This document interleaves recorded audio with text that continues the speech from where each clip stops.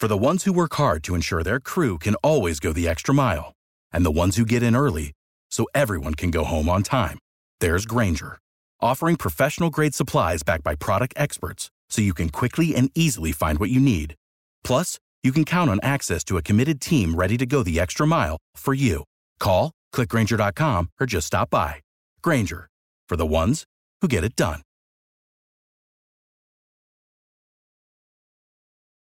The god of mischief is back and better than ever.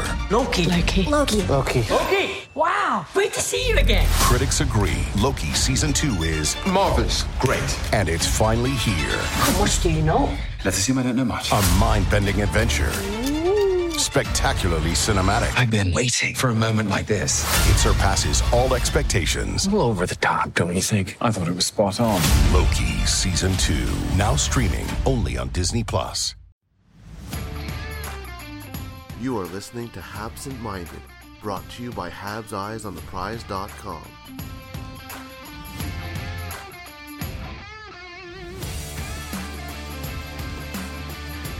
Hello and welcome to another episode of Habsent Minded, the top 25, under 25, and it's Patrik Bexell here with Matt Drake, who's becoming a regular, obviously, and usually hosts the bottom 6 minutes. Thank you for joining me, Matt. Of course. And we have the special guest and a favorite of mine to have on the pod because his knowledge is amazing when it comes to prospects. Hadi Kalakeche, thank you. Thanks for having me on. And we're going to jump straight into it. It's the top 25, under 25. We're on the 40th spot. There were some discrepancy, and it's a total unknown for many, even for me in Sweden. I didn't see him too much because, as Hadi will tell you, he was a hidden gem maybe behind the big three in Djurgården last year. But at 40, we find Adam Engström, and you have a lot to say of him because you're also doing a video review of him that will be out in a couple of days. Yeah, I'll give you guys a quick preview though. I mean, this is a tremendous transition player. He's got a fluid stride. His edge work's really good. He doesn't overcommit or undercommit on passes. He's comfortable delaying and finding those second or third options and not rushing into them. He doesn't pass through the first avenue he sees. He opens up lanes. I mean, there's a lot of layers to his transition game. And that also translates to his rush defending. I think his rush defending is a really good asset of his. He's got good posture. He matches footwork with opponents. In the third round, I have no problems at all against this pick. He's got a bit of Matthias Norlinder in him, where he's just this fluid player with great hands and great passing, but he's also got a bit more defense to his game. I think there's some things to improve in his posture. His upper body's a bit stiff, but honestly, I mean, it's nitpicking. I really think that in the third round, the Habs really got a gem here. And like you said, I mean, Lekarimäki, Östlund, and Ögren were really the main three that I focused on when I was watching Djurgården this year. But rewatching those 3 games that I downloaded and really focusing on Engström, you can really see the outline of a pretty good second or third pair defenseman who's going to log in some good minutes and maybe even play on the power play.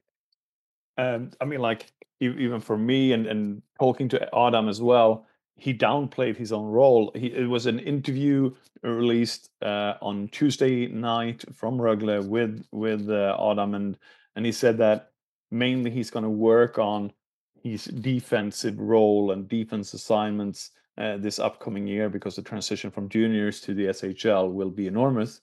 And obviously, Rögle is one of the top 4 teams in Sweden at the moment, and they're the reigning Champions Hockey League champions as well. So he's coming to a really tough team, and he's not holding back. And interesting enough, and you said this as well, Hadi, that he played in the first preseason game for Rögle, and he played. It seems like he will play to when you listen to this on at that day on Thursday, and 18th of August as well. At home, and really I'm starting to consider if I should go down and watch it live. But really, yeah, it's a pick that none of us were really sure what kind of pick it was, but it seems to have been the faith that Rögle puts him means that I would probably raise him quite a bit higher in my own rankings because I had him at 37. Yeah, I raised him a bit higher than that. I don't remember specifically where I put him, but I think it was in my top 30, somewhere in the late 20s. But really, I mean, 29. this is 29. Yeah, so this is the small things with him. I mean, he receives pucks in motion. He moves his feet through pass receptions. He shoulder checks a ton. I mean, he checks his shoulders maybe 3, 4, 5 times before even touching the puck, and then he keeps checking around him for other options. There's a lot of small projectable elements to his game that I think if you build around that, you're good. And also, Rögle, the work they did with Moritz Seider is really promising to me because Seider headed into that program and wasn't necessarily the most confident player in his offensive abilities, even though he had them and had them in spades. And I don't know if the focus should necessarily be on his defensive game the whole year because there are some small elements of his offensive game that need work. His shot needs a lot of work. But I mean, you're talking about a player with a lot of small projectable elements, and I think Rögle is pretty much the best program to bring out the best of him, as long as they try to explore different avenues with him and don't sort of peg him into a third pair defensive role where he's playing on the penalty kill, because he's just not that kind of guy. He's got too much brains and too much vision to stick on the third pair, have him play defensive zone face-offs and all that stuff. He needs some offensive zone time, and that's where he really flourished, especially when he was playing on the power play with Djurgården in the J20. That was really when I saw the best of him. So I really hope that they give him some offensive responsibilities as well and don't sort of peg him into a defensive role to try to improve that side. I think it was more the fact that he tried to and wanted to improve himself than in general what Rögle wanted to do. For sure. At 39, we're going to leave that to Matt. We have Nate Schnarr. And yeah, I mean, it was tough for me to rank Nate Schnarr, honestly. I had him at 40. I think he's going to have a tough time battling for ice time in Laval this season and beyond. I think Laval's a pretty strong roster at this point. I don't necessarily see him being even a key player with them. Now, of course, as we said in the last podcast, as I said multiple times for multiple different people, if he has a big year in Laval, he could easily jump up. He could put himself in the conversation for a higher spot on the list, but there's not enough ice time to go around Laval with how strong that roster is going to be. And I don't think that he's going to be a key contributor. I think he's going to get kind of pushed down a little bit and maybe pushed all the way out. So I had him at 40, but we'll see what the season brings. How do you want to contribute to that? To be honest, Schnarr doesn't really strike a chord with me as a player I really like. I like players with a lot of intelligence, with a lot of soft ice manipulation, all that good stuff. I don't necessarily see as much of that from Nate Schnarr, but could he be a fourth line player down the road? Sure. I really value upside, and upside usually comes with hockey sense, with manipulation, deceptiveness, the small things that separate the great from the excellent. I wouldn't be surprised though to see Schnarr at least play a game or two this year in the NHL. Then at number 38, we got Miguël Tourigny. I hope I didn't. I hope I didn't mess that up too much. But you guys know. Tourigny. Yeah. Like Matt said it. That's what we're going with. 7th round pick from this year. Strong entrance if you compare that then to Adam Engström, who was taken 4 rounds earlier. Mm-hmm. I'm a big Tourigny fan, honestly. I watched quite a bit of him, especially after he got traded over to the Acadie Bathurst Titan. He had 80 points last season, 80 points in 65 games, and he was a point per game player the season before that too. I really like going after older players who have been passed over once or twice in the draft already with those late picks, with the 6th, 7th round picks, because you have a better idea of what they are. Right? You they're not 100% developed, but you have a pretty good idea of what they can do and what they can't do. And what you could potentially mold them into at the next level. And Miguël Tourigny is undersized, but he's a great puck moving defenseman. Moves the puck really well, skates really well, has a decent shot and makes a really good first pass. There's a lot to like about his game. And honestly, I thought based on his performance that he probably should have gone in the previous draft in 2021, but he didn't. Size had a lot to do with that. And now the Montreal Canadiens get to be the team that finds out, is there more to his game? He's from a hockey family. I mean, his little brother, Jordan Tourigny, just had a pretty eye-opening rookie season in the QMJHL, and he's a guy who is potentially going to be a first-round pick because he's a little bit bigger than his older brother. But I love this pick from the Habs, and I like his chances to eventually crack an NHL roster. It's going to be a tough battle for him because overcoming his size, he's 5'8" and he's about 170, soaking wet. So overcoming that as a defenseman is harder than it is for forwards, but I like his chances a lot. He showed a lot of offensive acumen. I mean, he had, how many goals did he have? He had 31 goals last season in the QMJHL between two teams. This is a defenseman who can put up points. And again, I like his chances. I like his chances to do something in Laval, and then I like his chances to maybe even get on the Montreal Canadiens one day. So that's why I had him at 29. So I don't necessarily want to say he's going to be an NHL player. I really like his chances. I think he got overlooked, and I think he's going to have a chip on his shoulder coming into the pros. I'm starting to think this is a little bit of a this when we look at the rankings, is this a some Quebec bias here? If there's any bias, it's that I've watched him more than other players, right? So I'll admit I've definitely seen more of him than I have of Adam Engström. I've only really seen from Engström, highlight packs that I can find on the internet, right? I don't have full games that I can sit down and watch of him. Whereas with Miguël Tourigny, I have actually watched full games. I watched his entire playoff performance with Bathurst.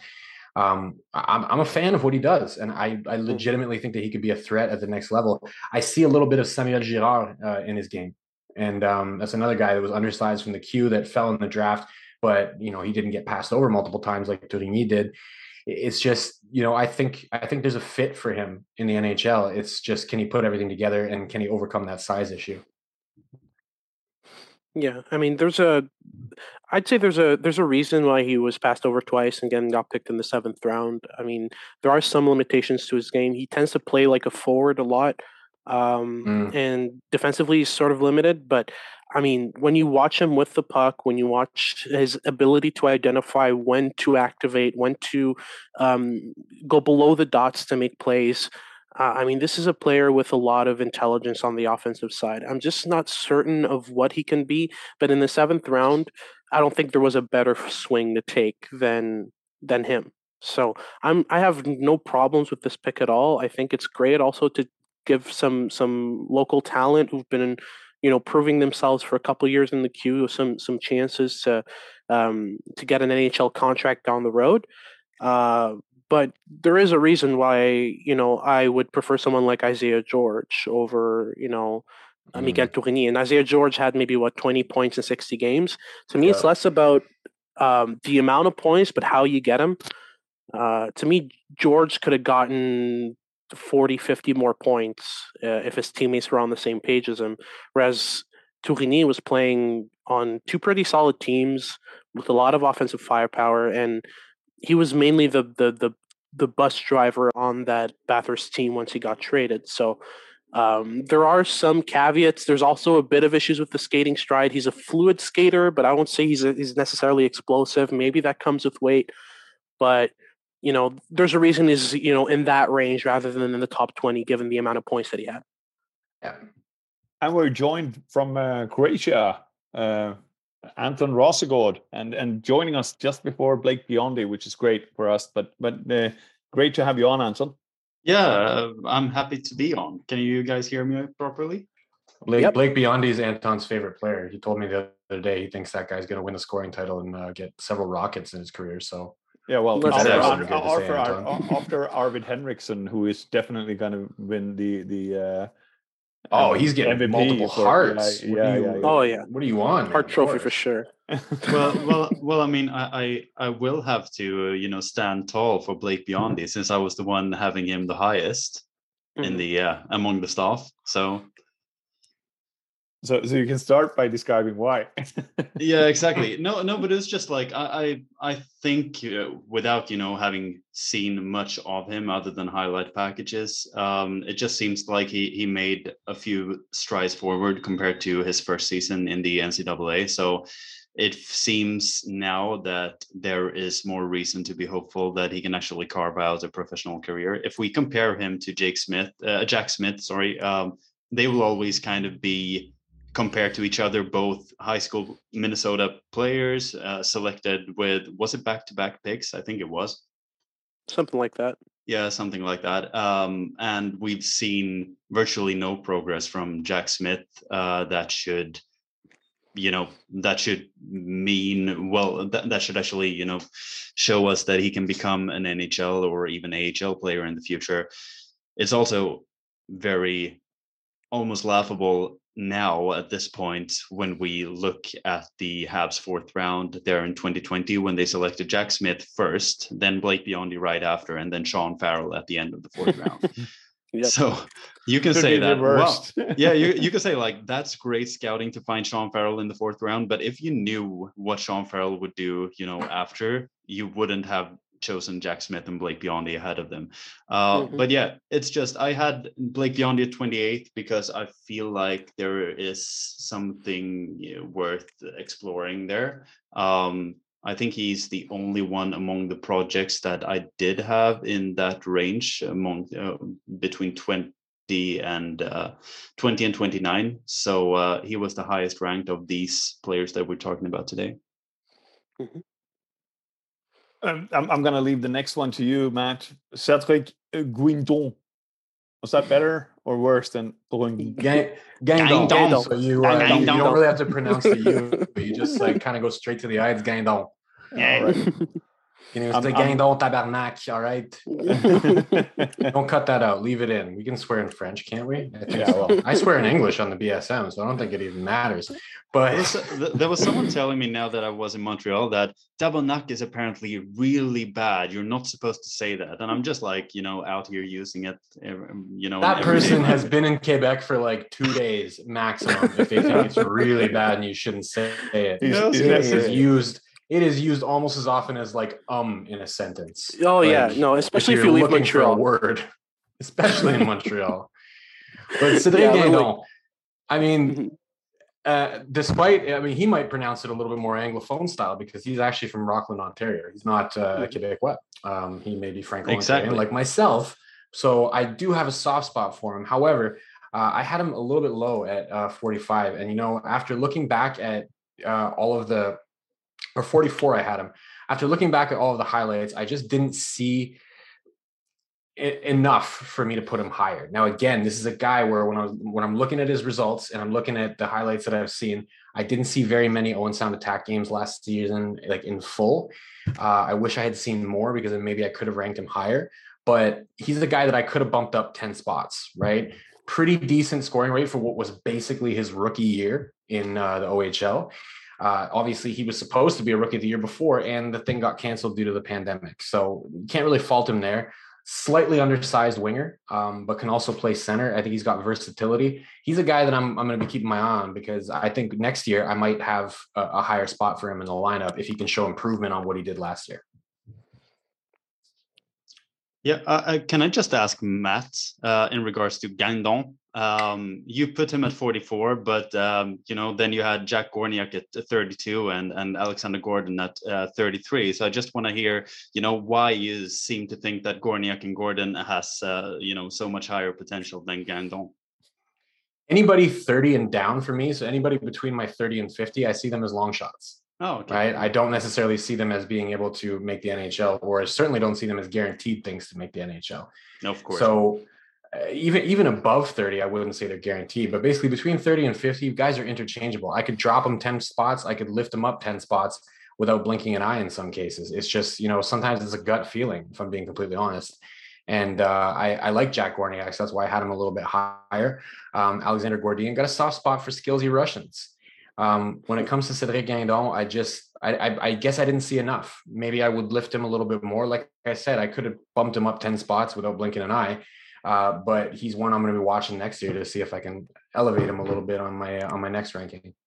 I don't have my list in front of me. Could you guys remind me where I had him ranked? You had him at 30. Exactly. You were the low one, so you actually had the highest ranking on him.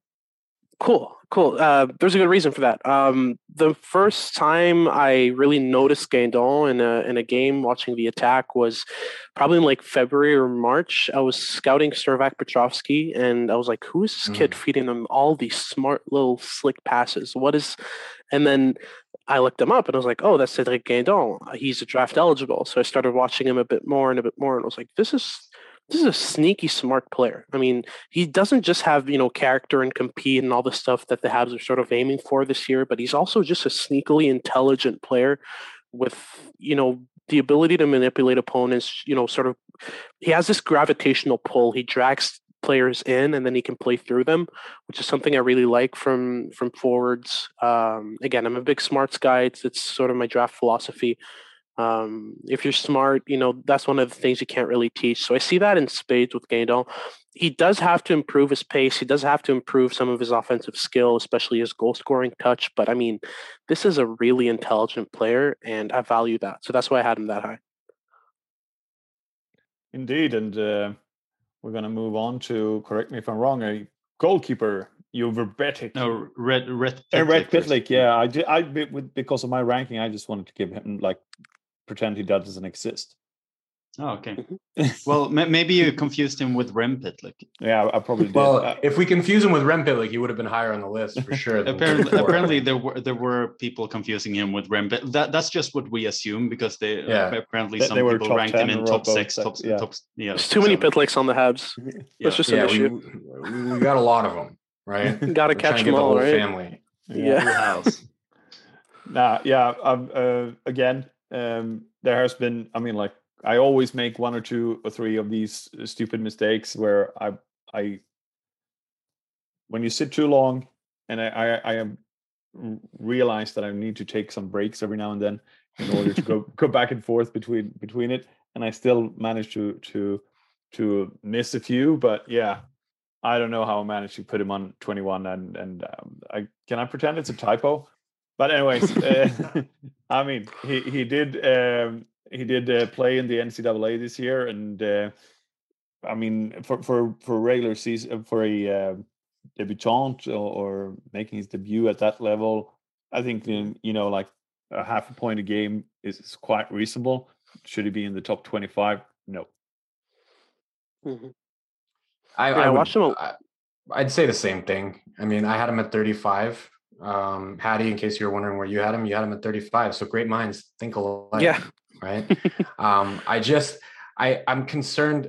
My same concern would be just the production at the NCAA, but I didn't have him, in the 40s or anything like that, because I do still have some faith in Rhett Pitlick, especially when it comes to NCAA forwards. They tend to be more projects, right? You've got at least, I'd say for most of them that aren't named Cole Caulfield, you've got at least 3 years where they're going to play there before they come over to the pros.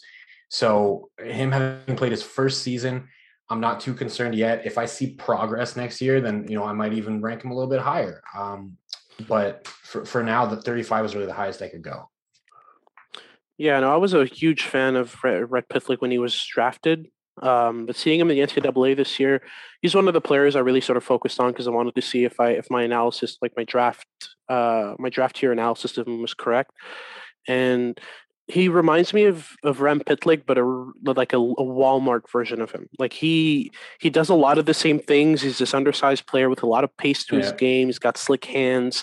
He can push the pace and all that. I don't see that high end manipulation. I don't see that delay game. He likes to sort of accelerate the pace of play a lot, but I don't see him slow it down and open up lanes and all that good stuff. So, I mean, he needs some work, and the NCAA is pretty much the best place to work on those things because I feel like the pace of play at the NCAA is pretty slow.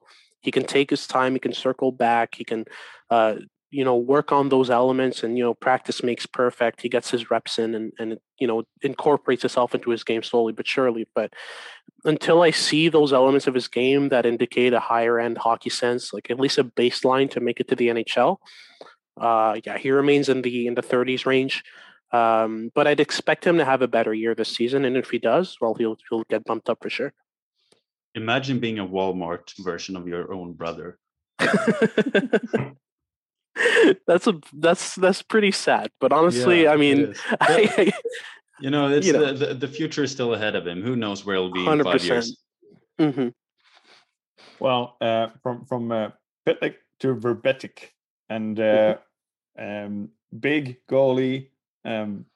Reasonable, perhaps strong. Only draft big goalies. Apparently. Yeah. just a gargantuan goalie. I think that the perk is, as long as you fill out the net, you will at least save, about 30% of the shots just by being there. You can't have a Rhett Pitlick in goal. So you mean they're going to draft a sumo wrestler next year? Yeah, I've been expecting it. The first Japanese player in the NHL will for sure be a sumo wrestler, like about how much? 600 pounds. Perfect. Absolutely. Yeah. And the pads on that, that's going to be like great. But yeah, pretty good start for him. After in his draft plus 1 year, right? It's yeah. He made progress for sure. I mean, I saw quite a few North Bay games actually. I think he obviously fills out the net really well. Like, so one of the first things that you notice whenever the puck is in their zone is like as soon as the camera has the net in the frame whatsoever, you go, wow, that guy's huge. He fills out the net really well, and he moves pretty well for his size. My concern with him is rebound control. He gives up some juicy rebounds, kicks them right out into the slot sometimes. You saw it a little bit in the playoffs against, Kingston? But in general, during the season, I noticed him kicking out some juicy rebounds. That would be my number one concern about him. I have him maybe a little bit high, to be honest. I have him at 30 on my list. But that's because I think the way he moves and his size, you obviously can't teach that. And the way he moves for his size is also even tougher to teach. You don't see it that often. So I like him, but I can't put him any higher than 30 because that rebound control is going to be a problem if he can't fix it. Yep. Also the main concern with large goalies who play butterfly a lot is they're dropping a lot of weight, and they're dropping hard on the ice every time they go to their knees. So you ask yourself, how sustainable that is. I mean, Ben Bishop's knees are screwed, and that's because he's 6'7" and he drops hard and he's huge and heavy. So longevity is an issue. There's also just, as Matt mentioned, the rebound control is kind of horrible. And when you have Ty Nelson in front of you who can't track pucks or make good decisions to save his life, that's a bit of a concern. I was more impressed, I'd say, with Dom DiVincentis than with him, who was his backup. The style of play, the athleticism. I feel like Vrbetic's habits in net also are kind of weird. I mean, he, instead of crouching down, using his high shoulders to his advantage when he's tracking pucks that are up high in the offensive zone, he'll arch his neck around players, and then when the puck goes low, he's going to drop his whole weight down. So there's small things like that he can work on, but I mean, the thing with the Habs is they love to draft these big goalies and just chisel at them until they get something out of it. I don't know if it's worked out well so far because the sample size is too small and too early, but if Frederik Dichow ends up being decent, I'll start believing in that. On the other hand, and you mentioned Dichow, and it's also the fact that you mentioned dropping down.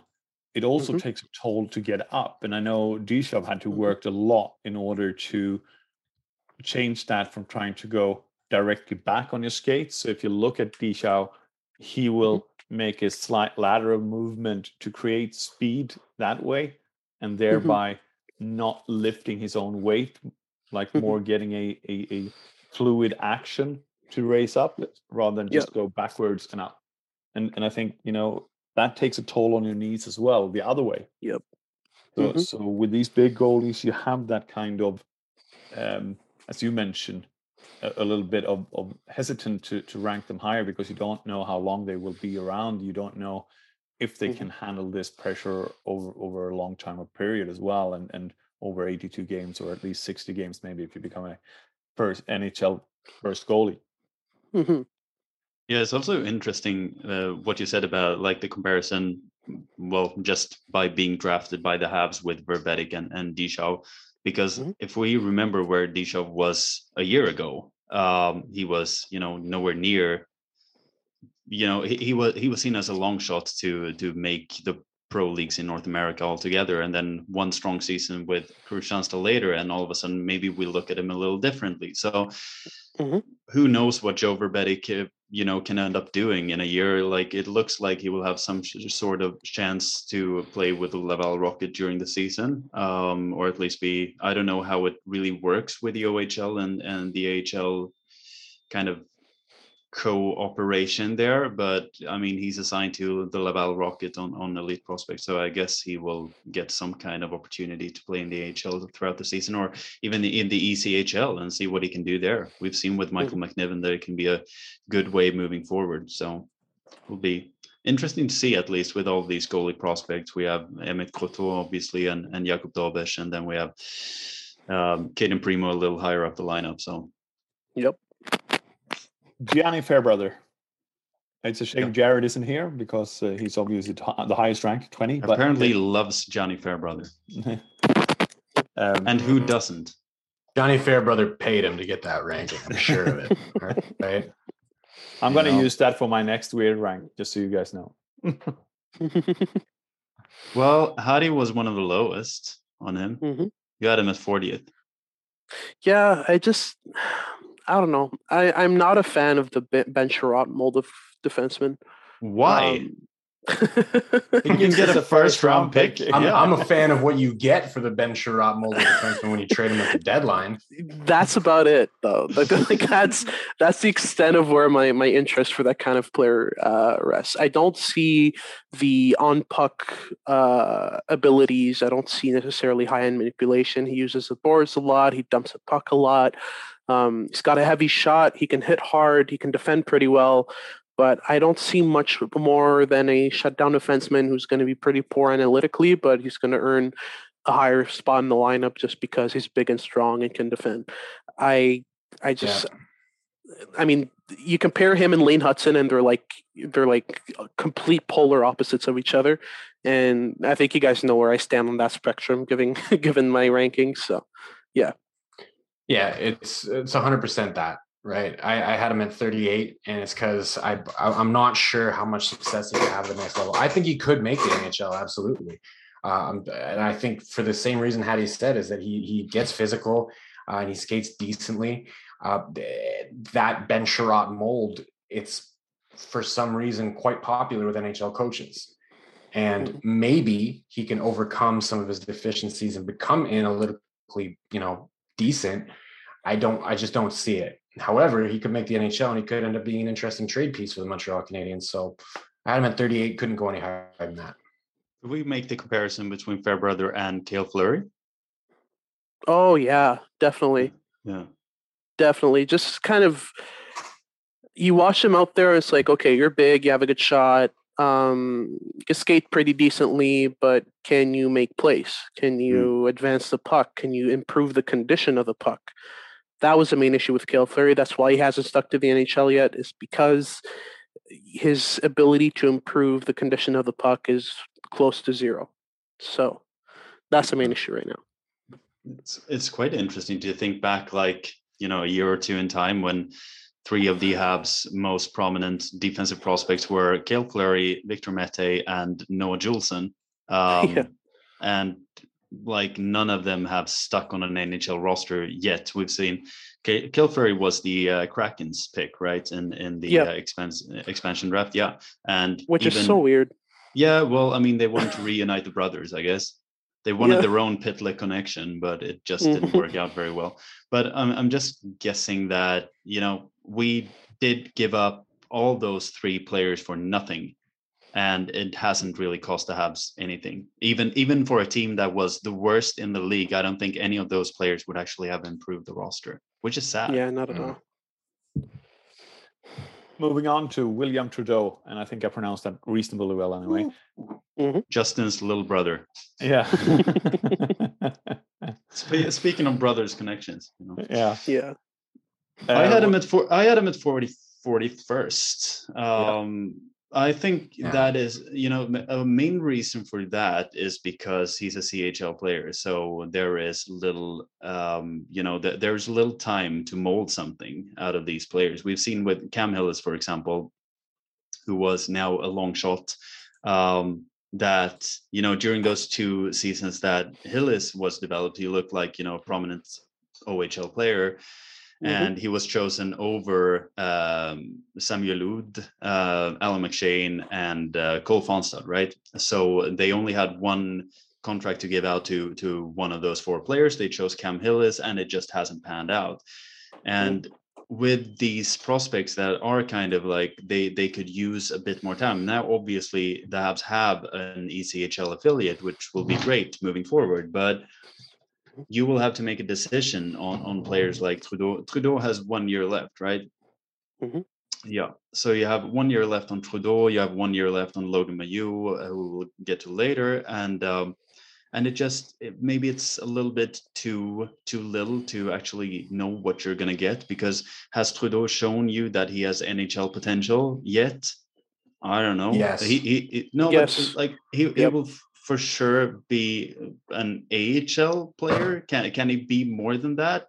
Maybe. Yes. But like, yeah, you guys are saying yes. Obviously, you've ranked him much higher than I have.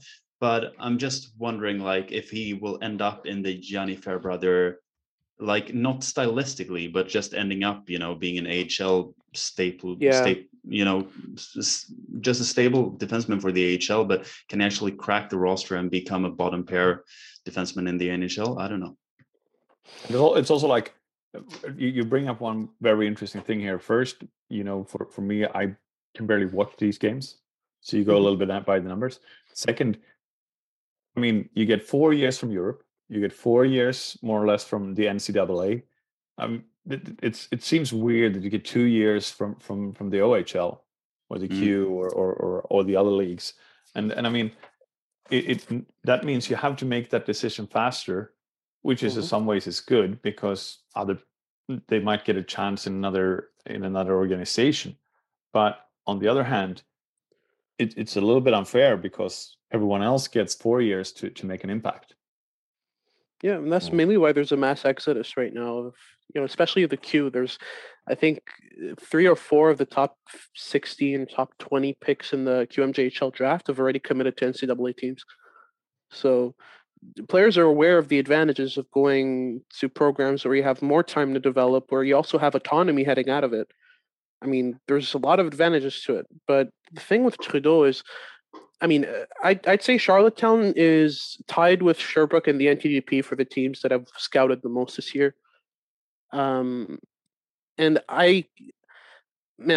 behind Lucas Cormier, Trudeau was their best defenseman, and easily. I mean, the ability to make plays with regularity, that advance the puck, that keep possession.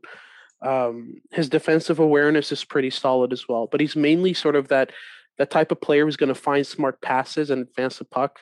And I think the Habs this year really valued the things that would improve their power play. So they got Slavkovsky to win back pucks after shots on the power play, shield the puck, play in front of the net. They got Lane Hudson to quarterback it. They got players like Rohrer and Guindon to play intelligently along the boards. In that year, I don't think the Habs really had an objective. They were just going for the guys they liked. But Trudeau could very well end up being a player who I could very well see on the power play. I mean, he's got a very, very intelligent game. I love his smarts. He's a pretty decent skater. He's got a lot of attributes, and one of them is sure to hit as something that's NHL ready. I don't think he's going to be anything more than like a 4th defenseman, number 4. That's the highest I'd put him.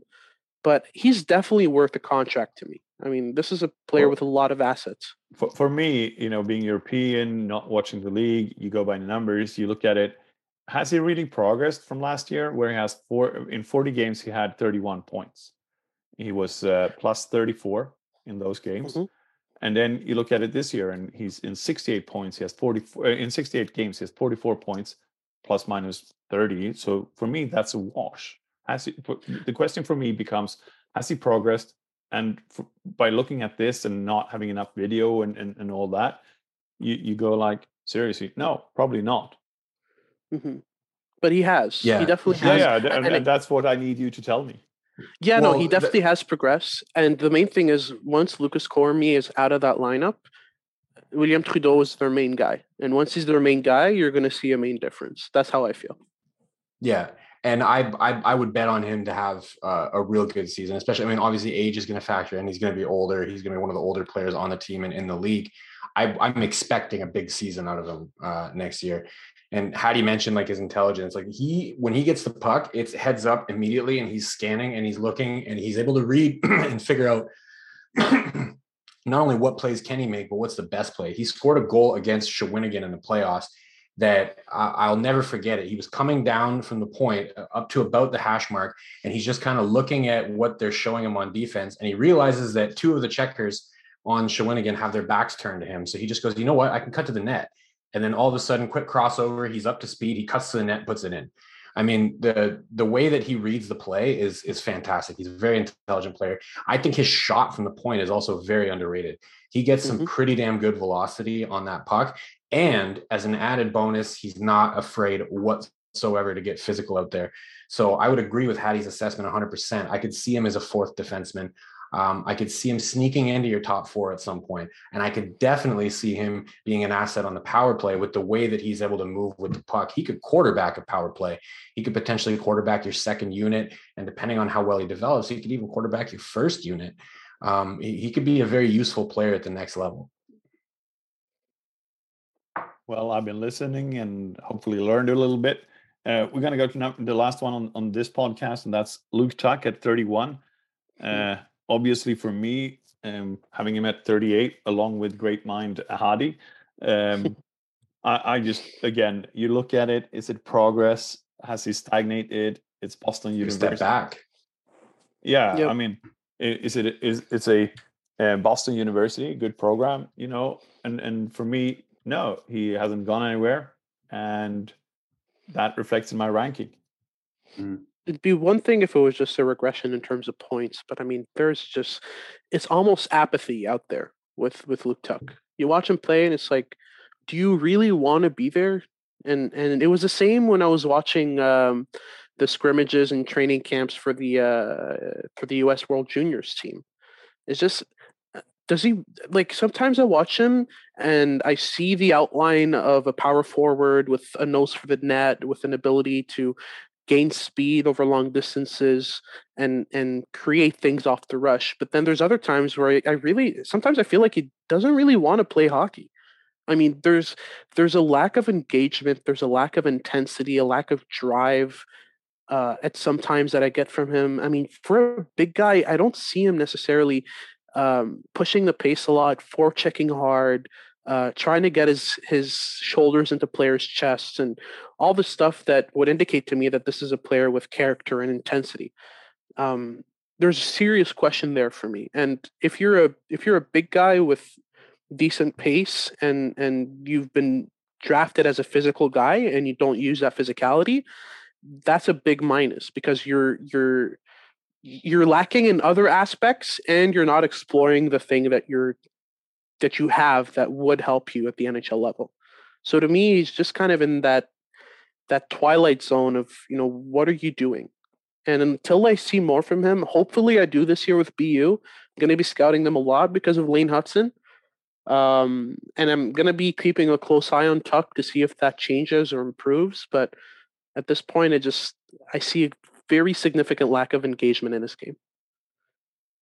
Yeah, I mean, like you said, I could have put it better. Regression in terms of points is one thing. It's, you know, I saw 4 or 5 games of his last year, and I saw the same thing. It was like, you got talent, but it's almost like you're not, I don't want to say not putting in the effort, but I want to say it's almost like he's kind of going through the motions, right? It's almost like he's expecting his talent and his nose for the net to just carry him to get the points.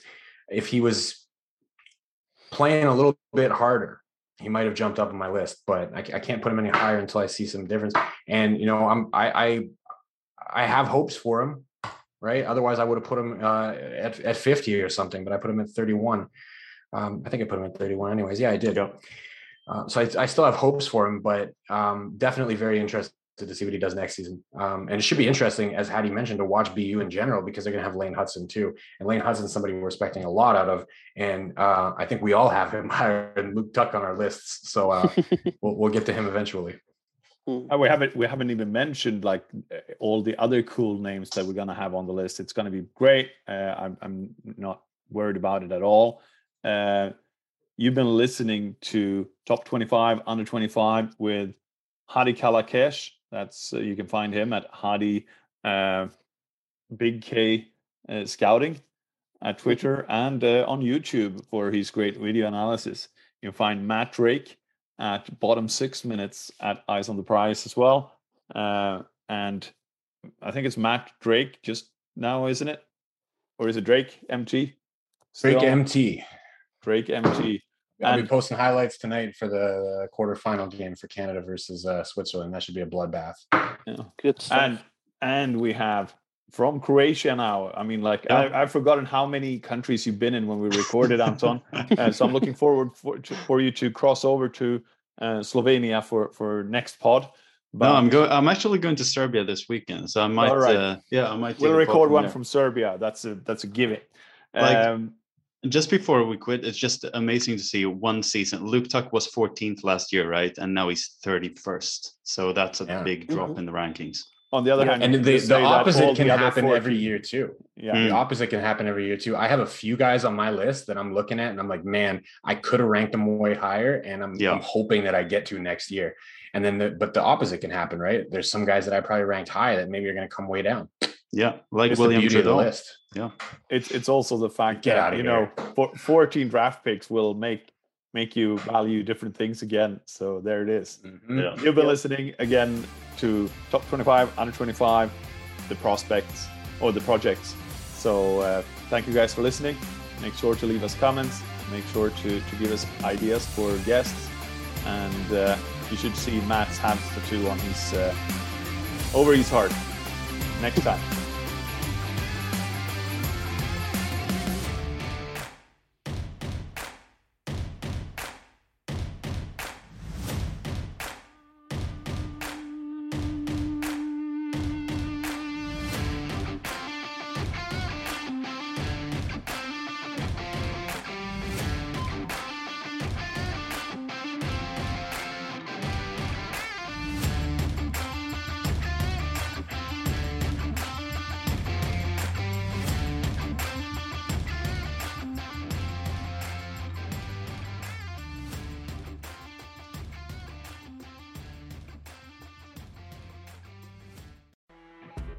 You know when you're listening to a true crime story that has an unbelievable plot twist that makes you stop in your tracks? That's what our podcast, People Are the Worst, brings you with each episode. I'm Rachel. And I'm Rebecca. We're identical twins who love true crime cases that make you say, didn't see that coming, and we hate the people responsible for them. Listen to People Are the Worst now on Apple, Spotify, or wherever you get your podcasts.